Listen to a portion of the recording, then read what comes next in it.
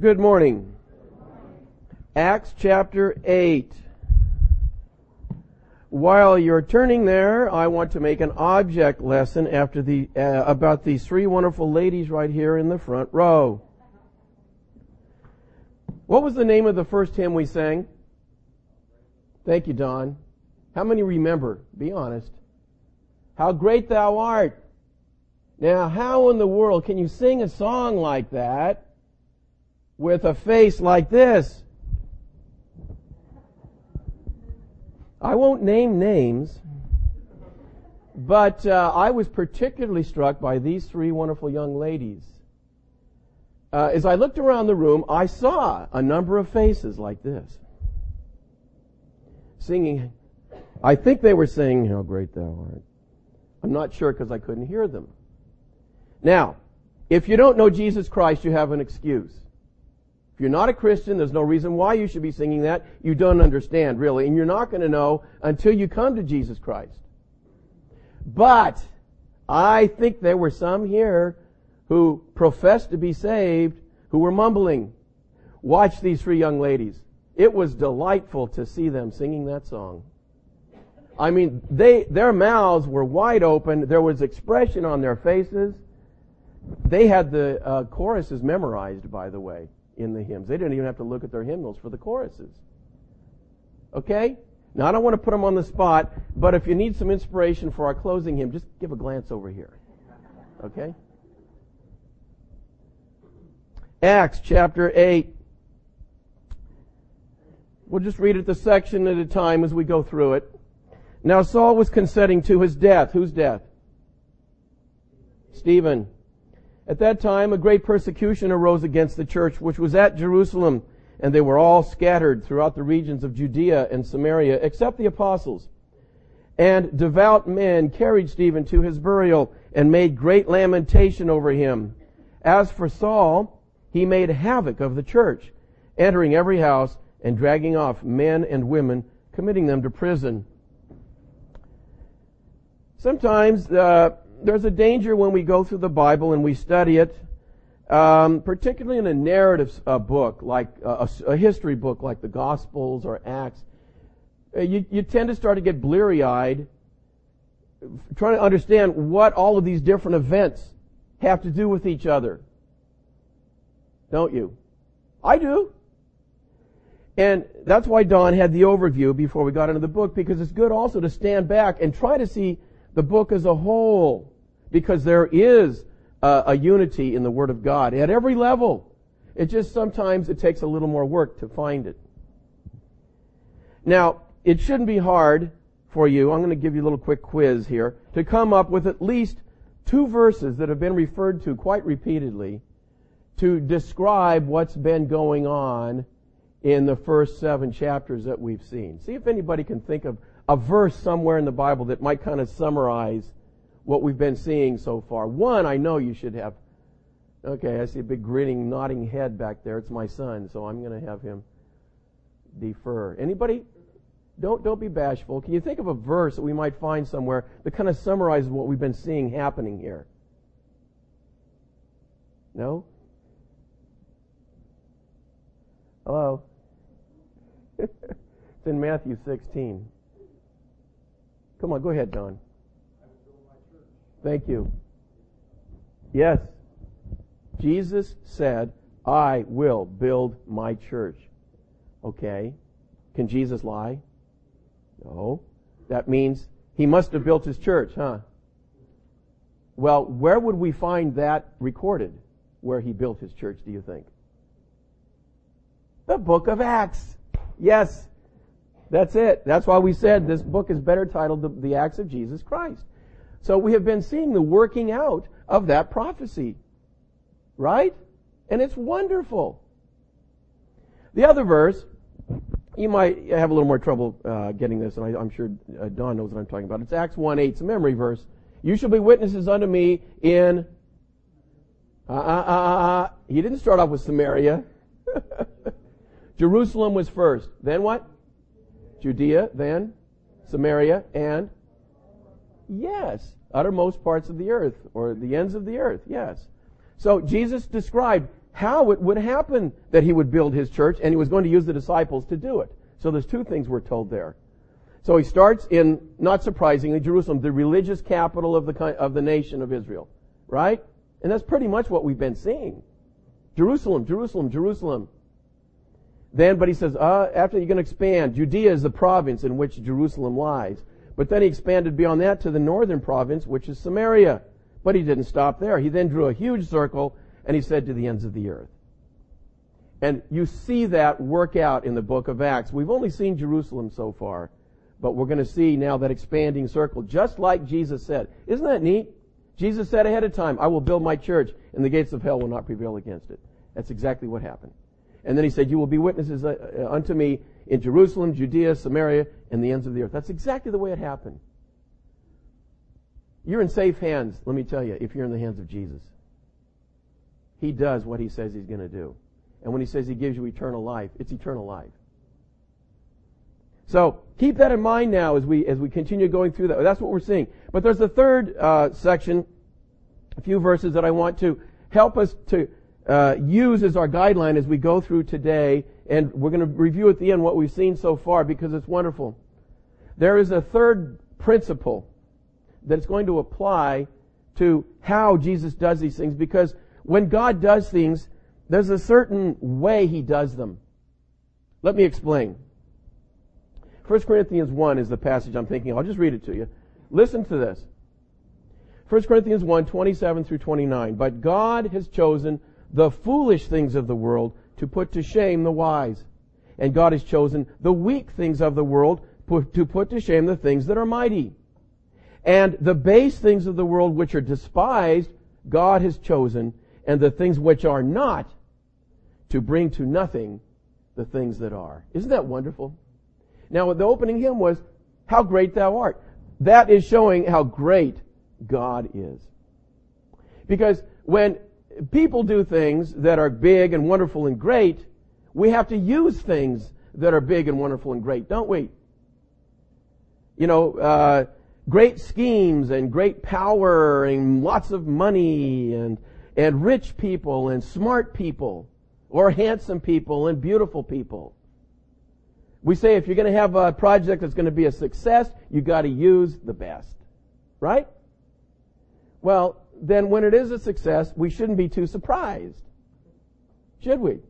It had all the odds in favor of it. Well, God doesn't like to work that way.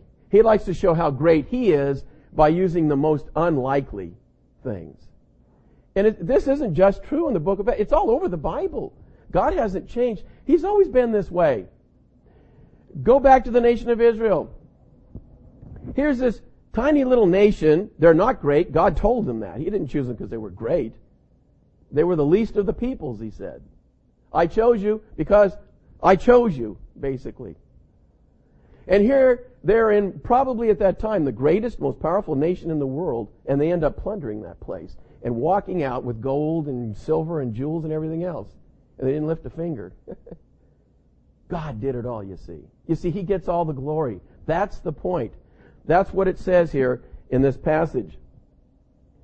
And we could go on, Jericho. You know, it wasn't because they had tanks and artillery and all the latest weaponry. What did they do to make the walls fall down? They went around, marched around it. Can you imagine what the inhabitants of Jericho thought as they saw these people just marching around the city? You know? And then when they got done, they blow the trumpets, you know, until the walls start falling down. God is great, you see.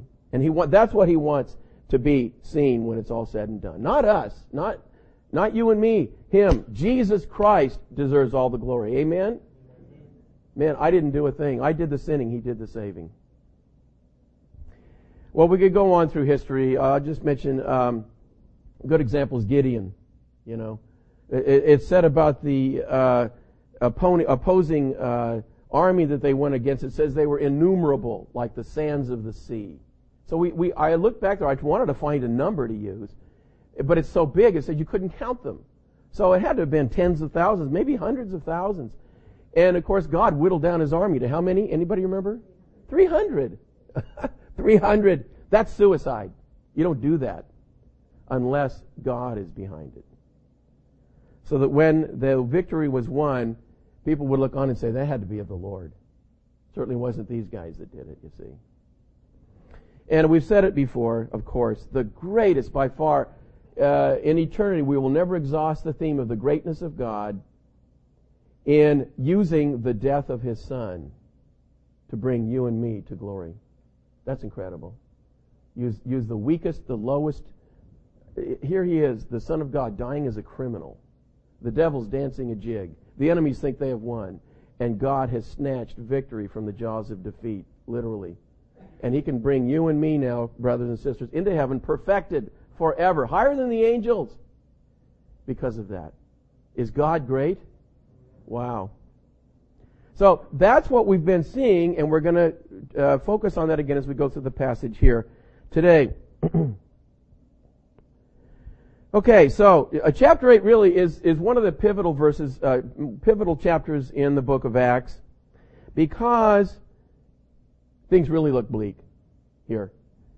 And when you read the Bible, by the way, as best as you can, when I do this, try to think, I'm reading it for the first time. You know? Don't read it, oh yeah, I've read this one 100 times. I know what's going to happen. You know? Oh, I recognize that verse. Don't do that. I'll tell you, it can be fresh every time you read the Word of God. That's the way God wants it to be. And you'll be seeing new things and new discoveries every time you do that. Up here now, here I am.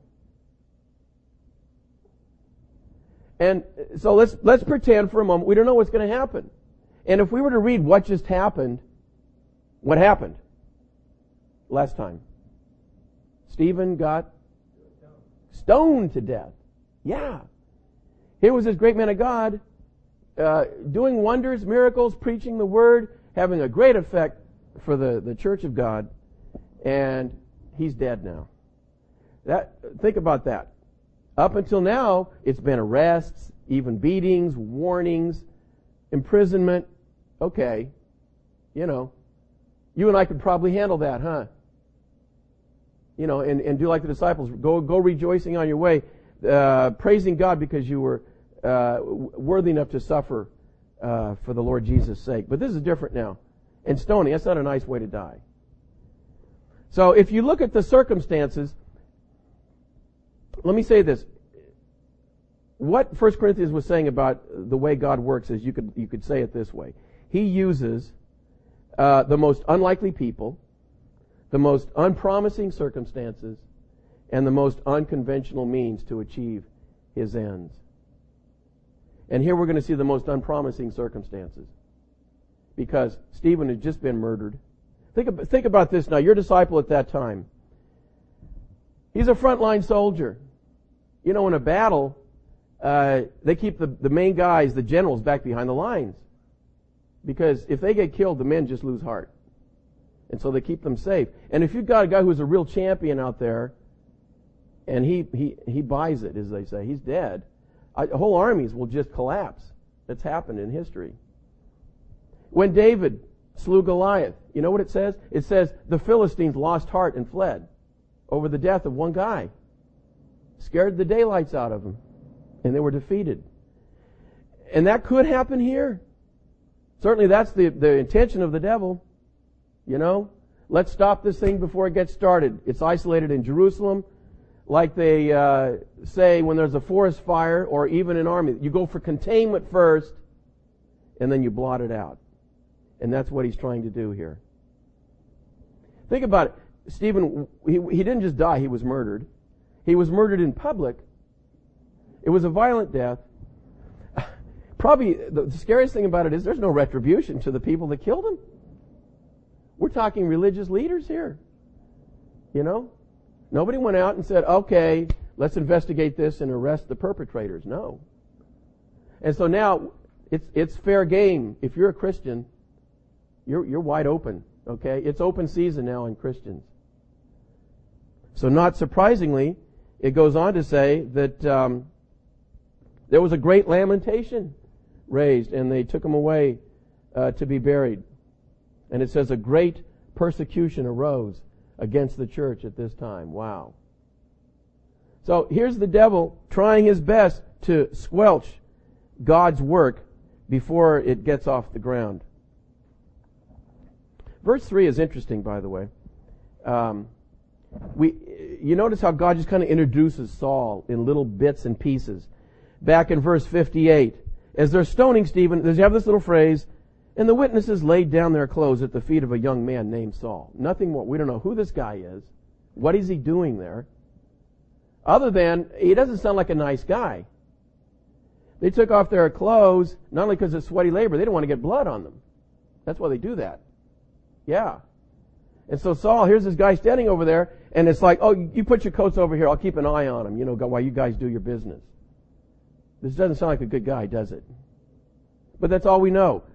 But then he tells us a little later here in verse 1, now Saul was consenting to his death. Yeah. Not a nice guy. But in verse 3, it's very interesting. It says, as for Saul, he made havoc of the church, entering every house and dragging off men and women, committing them to prison. You got the picture there? Can you imagine? The word there, by the way, or the phrase, it says in mine, made havoc. I think it even says that in the Old King James, but with a K, made havoc. This is the only place in the New Testament where that word occurs. It's one word in the Greek. And it's a very strong word to describe a destructive rampage. It's like God fished for the worst word he could find in the Greek lexicon and pulled it out to describe what Paul was doing. It's used in the Septuagint, that's the translation of the Old Testament into Greek, to describe in Psalm 80 a wild boar when it tears up a vineyard. I don't know if you've ever seen movies or maybe even seen live a boar with their big tusks. And they're not little pigs. I mean, they get like this. And they get those big long tusks going, they'll root it. Can you imagine? You ever try to dig up like a little tree or a vine or something? That's not easy. These boars will go through, and that's what he's talking about. With those tusks, they will just literally dig up all the bushes and plants. Big ones in a field. They are so strong. That's the word he uses there in Psalm. It's the same description of Paul wreaking havoc on the church. He was out for blood. It says, entering every house. Can you imagine? You're a Christian and, knock on the door. Kind of like the Gestapo. And he shows you the warrant or whatever, and the next thing you know is you and your whole family are being hauled off to prison. Why? Because you love Jesus Christ. And then put in prison, it says. Oh, it says dragging them off, too. Manhandled. That's the boy. He's not being delicate about it. And then put in prison. Prison in these days, you wouldn't want to go to prison here. They didn't have Nautilus and DVDs and Game Boys. It's not prison like we think about it. It's a bad place. People died in prison just by being in prison. And then were often executed. So there's the picture. The Lord Jesus is building His church, and it sure looks like this is the end. It looks like the devil's won. I bet the devil's dancing a jig again, Believers are going everywhere, scattered like sheep. Well, read on. Verse 4, therefore, those who were scattered went everywhere preaching the word.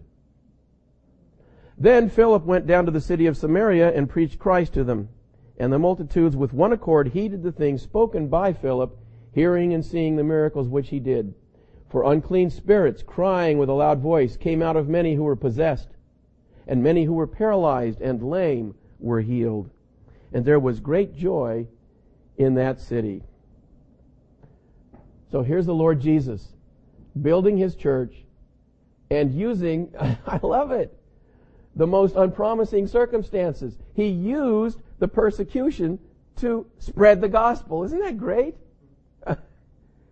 What a wonderful Savior. It says, therefore, those who were scattered went everywhere, and here are the three key words. Preaching the word. I love it. Now, you may be sitting here saying, oh man, why are they preaching the word? Why don't they be quiet? Look what's happening. There's a persecution. Stephen just got killed. Who knows how many others are dying? It's an interesting thing. If you have a real Christian on your hands, you know what? They just can't be quiet about Jesus. It's interesting. That's a test of life. You can't shut a real Christian up about Jesus. You know, they were, in those days, possibly part of this persecution, I don't know what it was part of, but there's a well-known story that's recounted in the Roman annals of this time. They did terrible things to Christians, you know, some of them. One thing they would do, they would wait until wintertime, and they would take them out in the middle of a frozen lake, tie them up, and leave them there.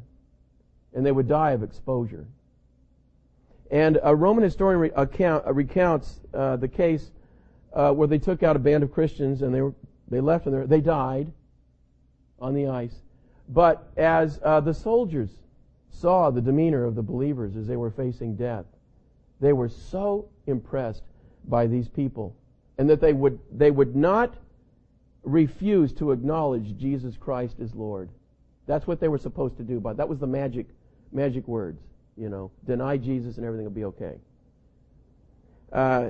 Two of the soldiers joined them and died with them.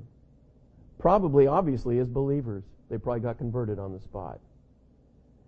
Because the Christians, you know, they just couldn't be quiet about Jesus. It's wonderful. There's a wonderful phrase.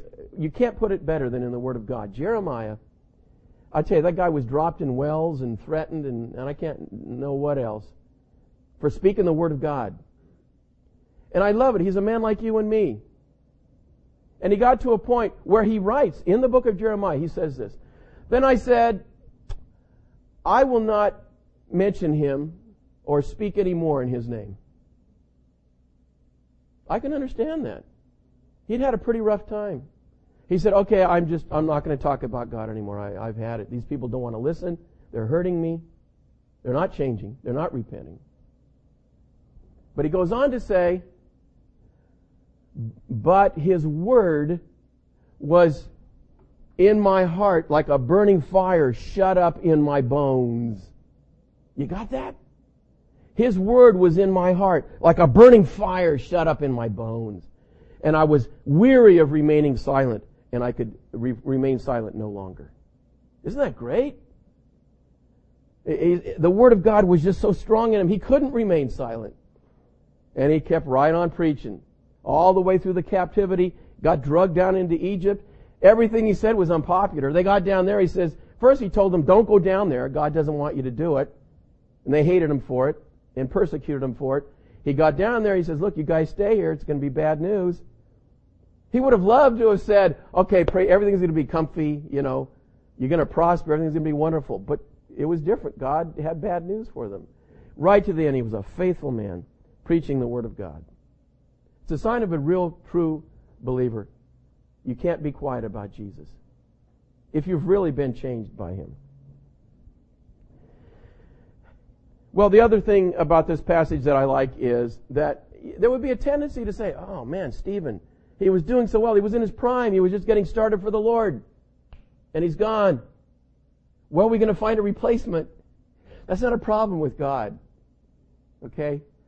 He delights in choosing nobodies and making them into somebodies for him. Not somebodies in the world, but somebodies for Jesus. So along comes this guy named Philip.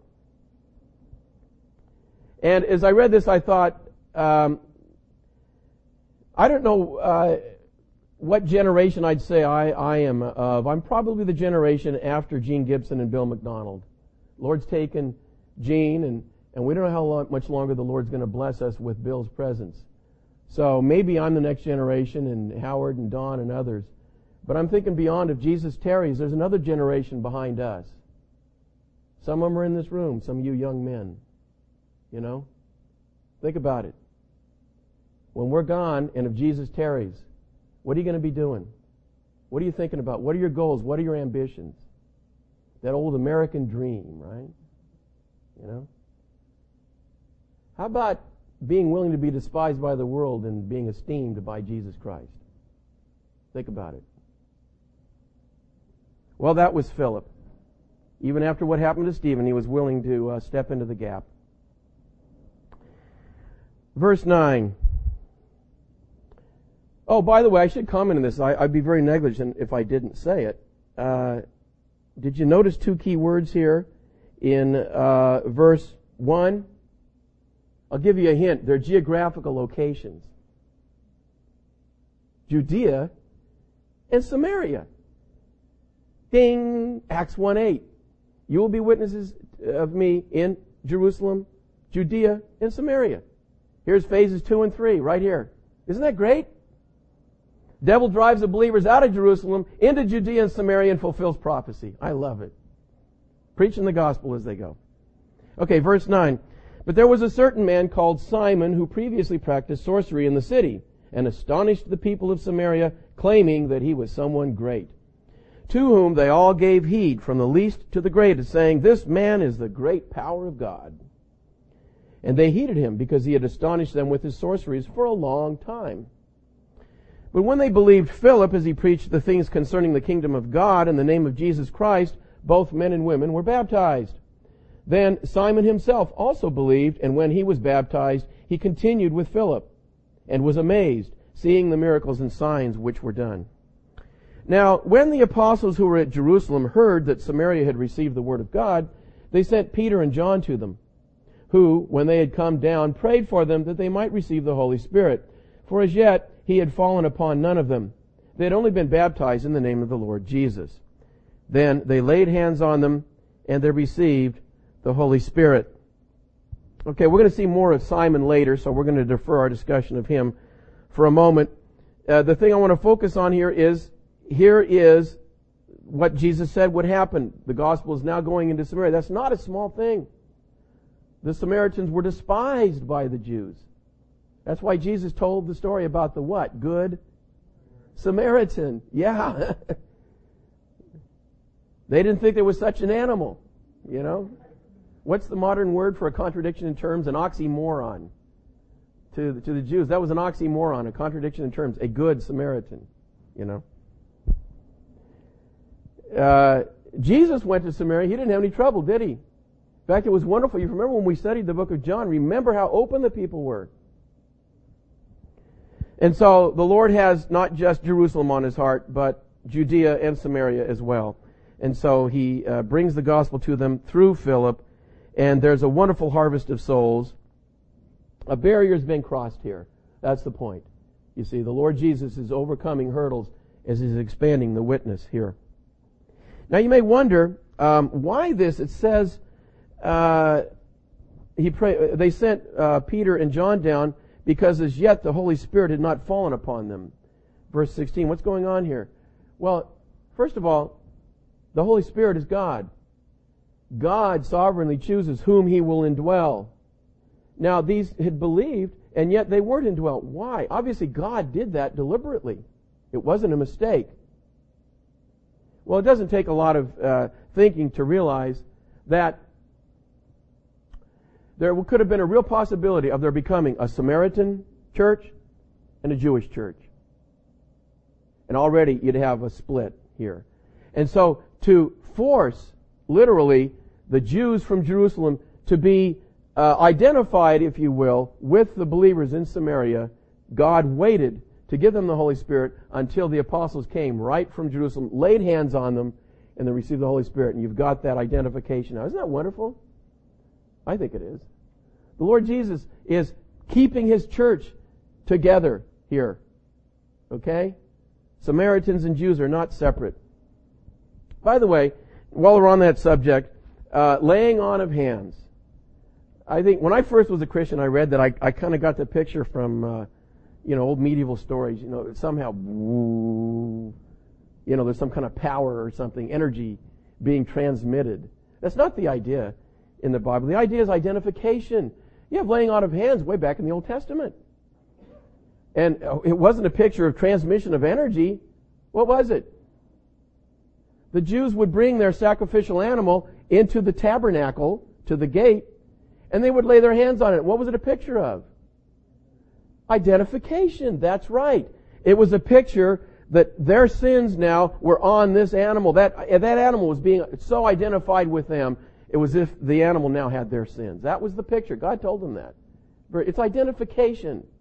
Not, okay? And we've used it in this church before. You've seen it. Most typically, whenever we've commended someone full-time to the work of the Lord, we lay hands on them and pray for them. And it's not we are somehow energizing them.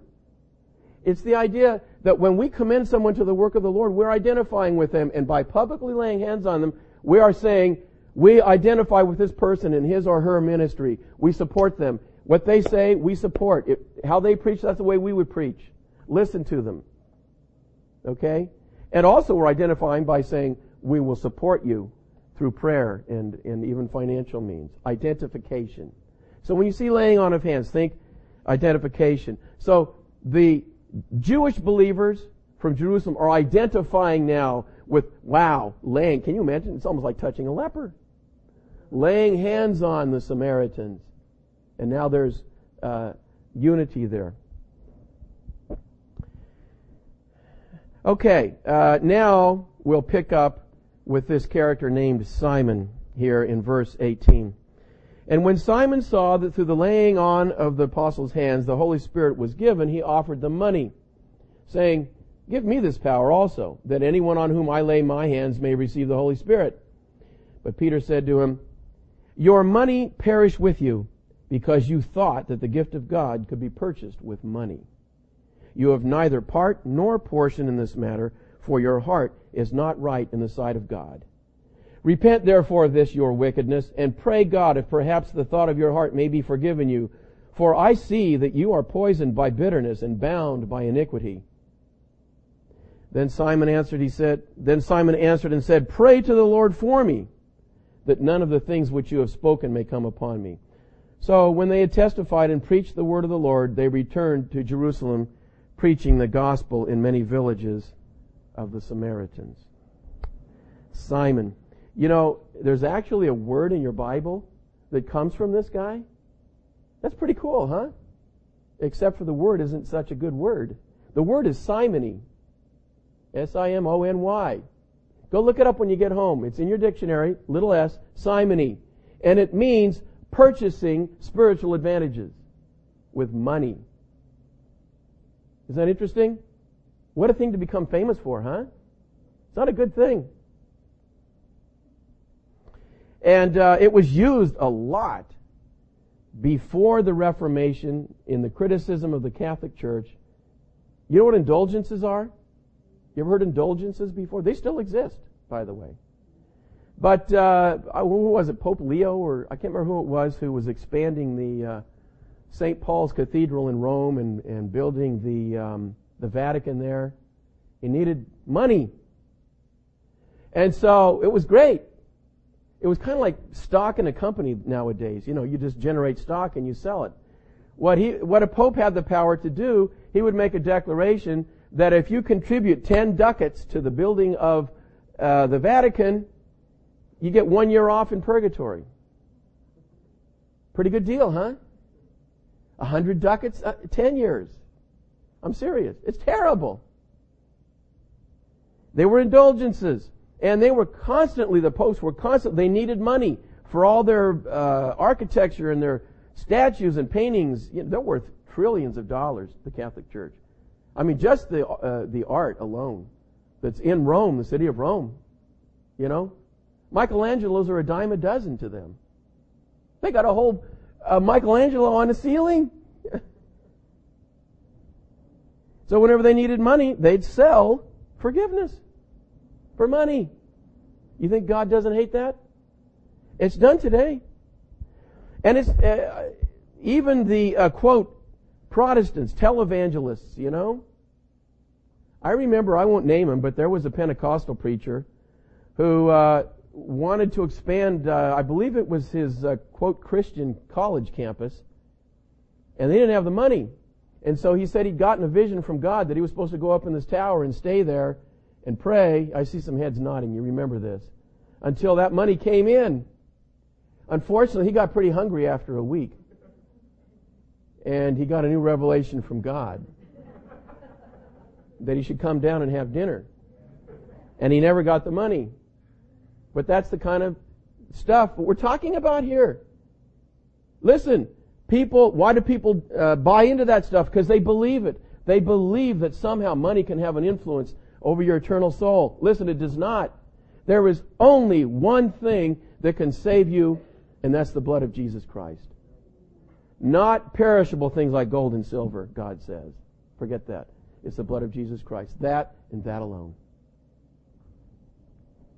Christian cult leaders, I could go down the list, spend the rest of the time here talking about cults where the leader is a billionaire. I'm thinking of several right now. They have yachts, a collection of Ferraris. And the incredible thing is their followers just live in poverty and give every penny that comes their way to the, quote, church, as they call it. There it is, simony. It's alive and well on planet Earth as we speak. It gets down to people think, I can't get forgiveness or salvation for nothing. It's got to cost me something. So the first thing they think of is their wallet. And that's why people fall into stuff like this. If I'm forking out $100,000, yeah, it must be saying something to God, it must be moving some hands up there somewhere. Let me ask you a question. Was Simon a Christian? I won't put you on the spot. Well, let's listen to some of the phrases here that Peter used. Verse 20. He says to Simon, your money perish with you.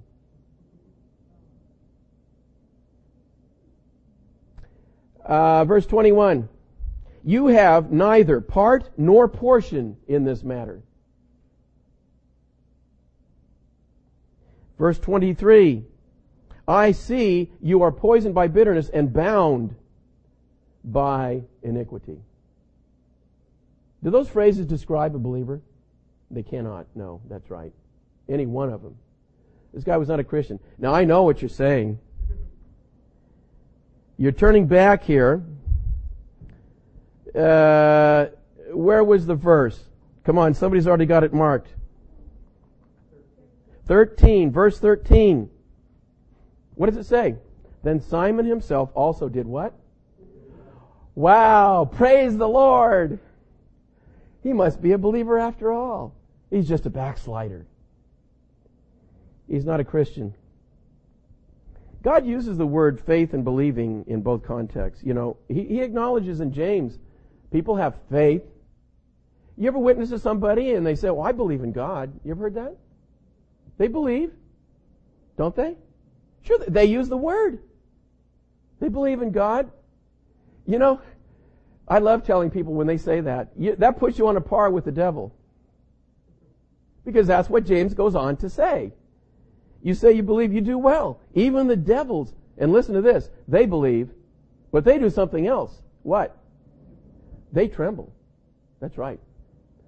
They tremble. They fear God. They know God. They know what He's like. People who throw that phrase around, I believe in God, they don't tremble.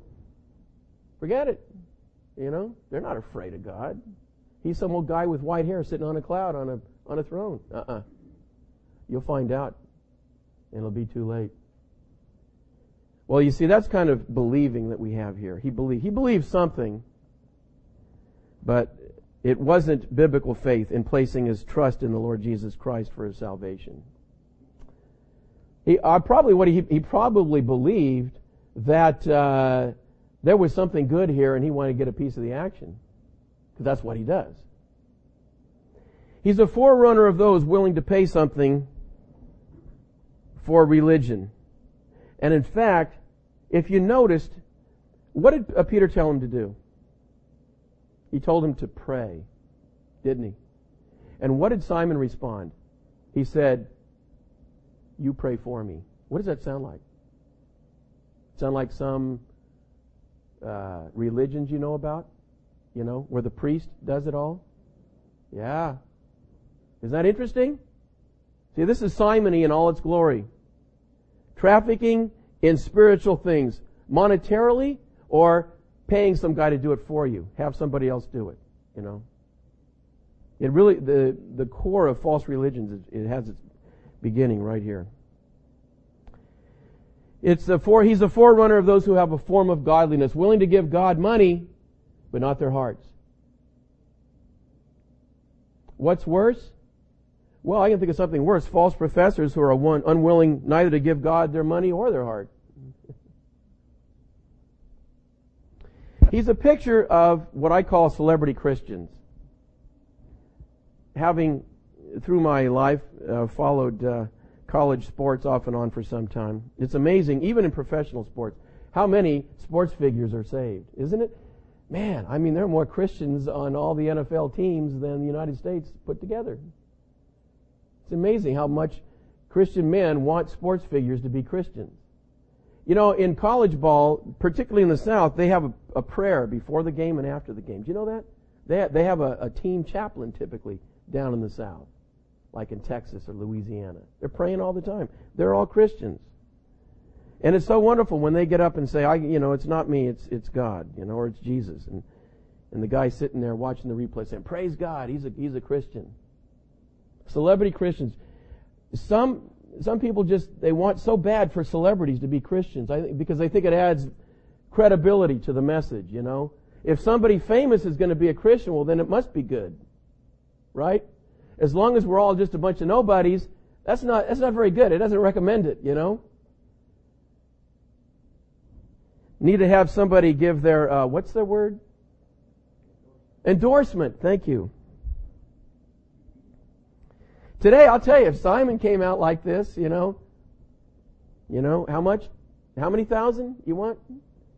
Hey, come on, brother. Simon, the celebrity. I remember in the late 1970s, while dear Steve Kennedy was still alive, my wife and I went with him and his wife Wanda, and I believe there's another couple with us, to the Cow Palace in San Francisco to see two celebs who had gotten saved. One was the former founder of the Black Panthers. Big name, well known. If you'd said his name, you'd know who he was. The other was a former big character in the Watergate scandal, another very famous man. And they were together in the same place. And Steve and I wanted, let's go check these guys out. We've heard all this stuff. Let's see what's going on. And they got up there, and I'll tell you, the Christians just couldn't, the people in the audience, couldn't shout loud enough when these guys got up there and gave their testimony and so on. And it was like, I think people were thinking, hey, Christianity's real after all. Look at this. If these guys can embrace it, it must be right. Unfortunately,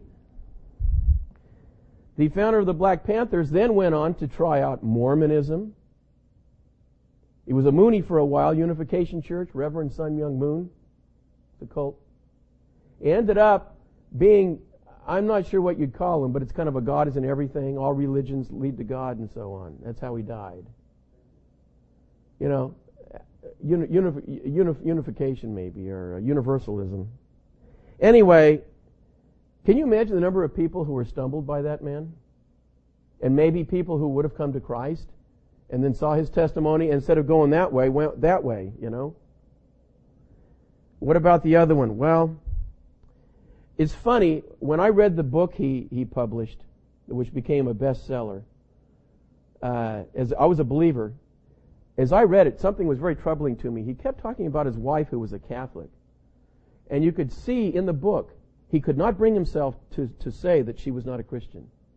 Although she clearly based her salvation on what Catholics do. Works. And guess what? That's become the fly in the ointment. And now he is the leader. He is the leader in Christian circles of joining the, quote, Protestant church with the Catholic Church. Because as he says over and over again, we believe the same thing. Let me tell you plainly, the Catholic Church teaches no. The work of Jesus Christ on the cross is not enough. You have got to work for your salvation. Imagine following that guy. You see, the point is, the credibility of the message is not based on how famous the person is who believes it. The credibility of the message is based on who says it originally, and it's God, in this case, the gospel of Jesus Christ. Don't hitch your wagon to a falling star. And I believe a lot of people did with these guys. Well, Simon is the perfect candidate here for a celebrity Christian, let me tell you. He's already famous, isn't he? It says, people in Samaria, small and great, listen to this guy. He'd been doing it for a long time. Can you imagine parading him out? Here he is, Brother Simon, saved from sorcery. You know, what a testimony. Parade him out there and have him give his testimony. Well, the Lord Jesus is building His church. And this is not a stone that goes in that church. And so, as He so often did in the early days, it's very interesting, there's two words here that are so important. He gave Peter the discernment to see through this. And he saw, Simon is not just a poor, young, untaught believer. He is a danger to the church and to himself. And the words that I love here, Simon says to him, verse 23, chapter 8, I see that you are poisoned by bitterness and bound, I love that, and bound by iniquity. That's the words of discernment. Peter saying, God's giving me a deeper insight here into what's going on in your heart. And I see what's really going on. You're in serious trouble. And you have neither part nor parcel with us. And by identifying that, he made a distance between the church and this fellow. So when he went out now, the public knew this guy is not part of them. You understand? That's the idea. So, I know it says in verse 13 he believed. I don't know what he believed, but he didn't believe the gospel. We've never used it here, and so I thought as I prepared, I'm going to go ahead and use this illustration. It's a time-worn illustration. Some of you might have heard it before, but it's so wonderful I couldn't resist it. Believing. Real believing. There was a tightrope walker back in the late 1800s named Charles Blondin. That's the way we pronounce it in French. We probably said Blondin. He was French. They called him Blondin the Great. And believe it or not, this guy really would stretch a rope across Niagara Falls, 1,000 foot long. Can you imagine? And he would walk from one end to the other. He'd go out there and he'd lay down. He'd eat a meal out in the middle of it. This guy was unbelievable. And he'd always, to keep people coming, he'd have to keep adding things to his acts. And so, one time he went out and he did several of his things out on going across the tightrope, drinking a cup of wine or something. And he got back and the people were just applauding wildly. And he said, how many of you believe, and he brought out a wheelbarrow. And he said, how many of you believe that you sit in this wheelbarrow and I could take you across that tightrope safely? It really happened. And lots of people, yeah, obviously, you're so great, you could do that. So he asked for volunteers. That's right. He didn't get one until his manager was a plant. His manager knew he could do it. I guess they probably rehearsed it. And so his manager says, they didn't know who he was. I'll come forward. And he did it. He wheeled them all the way across in the wheelbarrow. But think of all those other people that said, yeah, I believe it. But when it came right down to getting in that wheelbarrow, it's a different story. That's what we're talking about here, you see. The difference between a person who says they believe and aren't saved and a person who says they believe and are is the real believer didn't just say, I believe Jesus can save me from my sin. They got up and they got in that wheelbarrow. They put their whole trust in Jesus Christ for the salvation of their souls. They abandoned all other hope. And they said, Lord Jesus, here I am, take me.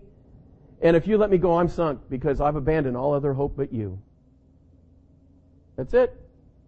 That's what it takes to be saved. That's what it says when you believe on Jesus Christ. All your trust, all your confidence, your faith in Him and nothing else. Have you done that? Think about it. Have you gotten in that wheelbarrow? Okay, well, real quick, let's finish up the chapter here. We'll pick up on what Philip did. In verse 26, now an angel of the Lord spoke to Philip, saying, arise and go toward the south along the road which goes down from Jerusalem to Gaza. This is desert. So he arose and went, and behold, a man of Ethiopia, a eunuch of great authority, under Candace the queen of the Ethiopians, who had charge of all her treasury, and had come to Jerusalem to worship. He was returning, and sitting in his chariot, he was reading Isaiah the prophet. Then the Spirit said to Philip, go near and overtake this chariot. So Philip ran to him and heard him reading the prophet Isaiah and said, "Do you understand what you are reading?" And he said, "How can I, unless someone guides me?" And he asked Philip to come up and sit with him. The place in the scripture which he read was this: "He was led as a sheep to the slaughter, and as a lamb before its shearers is silent, so he opened not his mouth. In his humiliation his justice was taken away. And who will declare his generation? For his life is taken from the earth." So the eunuch answered Philip and said, "I ask you, of whom does this prophet say this? Of himself or of some other man?" Then Philip opened his mouth and, beginning at this scripture, preached Jesus to him. Now as they went down the road, they came to some water. And the eunuch said, "See, here is water. What hinders me from being baptized?" Then Philip said, "If you believe with all your heart, you may." And he answered and said, "I believe that Jesus Christ is the Son of God." So he commanded the chariot to stand still. And both Philip and the eunuch went down into the water, and he baptized him. Now when they came up out of the water, the Spirit of the Lord caught Philip away, so that the eunuch saw him no more, and he went on his way rejoicing. But Philip was found at Azotus, and passing through he preached in all the cities till he came to Caesarea. Well-known passage. Imagine here's Philip. He's probably up in Jerusalem. It's about 50 miles away from Gaza. Long way. As it says here, it's a desert area. It's desolate. And God says, "Okay, I want you to go down to Gaza." What would you do? Well, Philip obeyed, and he found the Ethiopian eunuch there and led him to Christ. I love this passage because it demonstrates several things. One of them is, unbelievers often say, "What about the poor unbeliever out in the middle of Africa or South America or Saudi Arabia, or it used to be in Russia or something, the poor person who's unsaved and wants to know the Lord. How can he ever get to them?" Well, this is a good answer for that.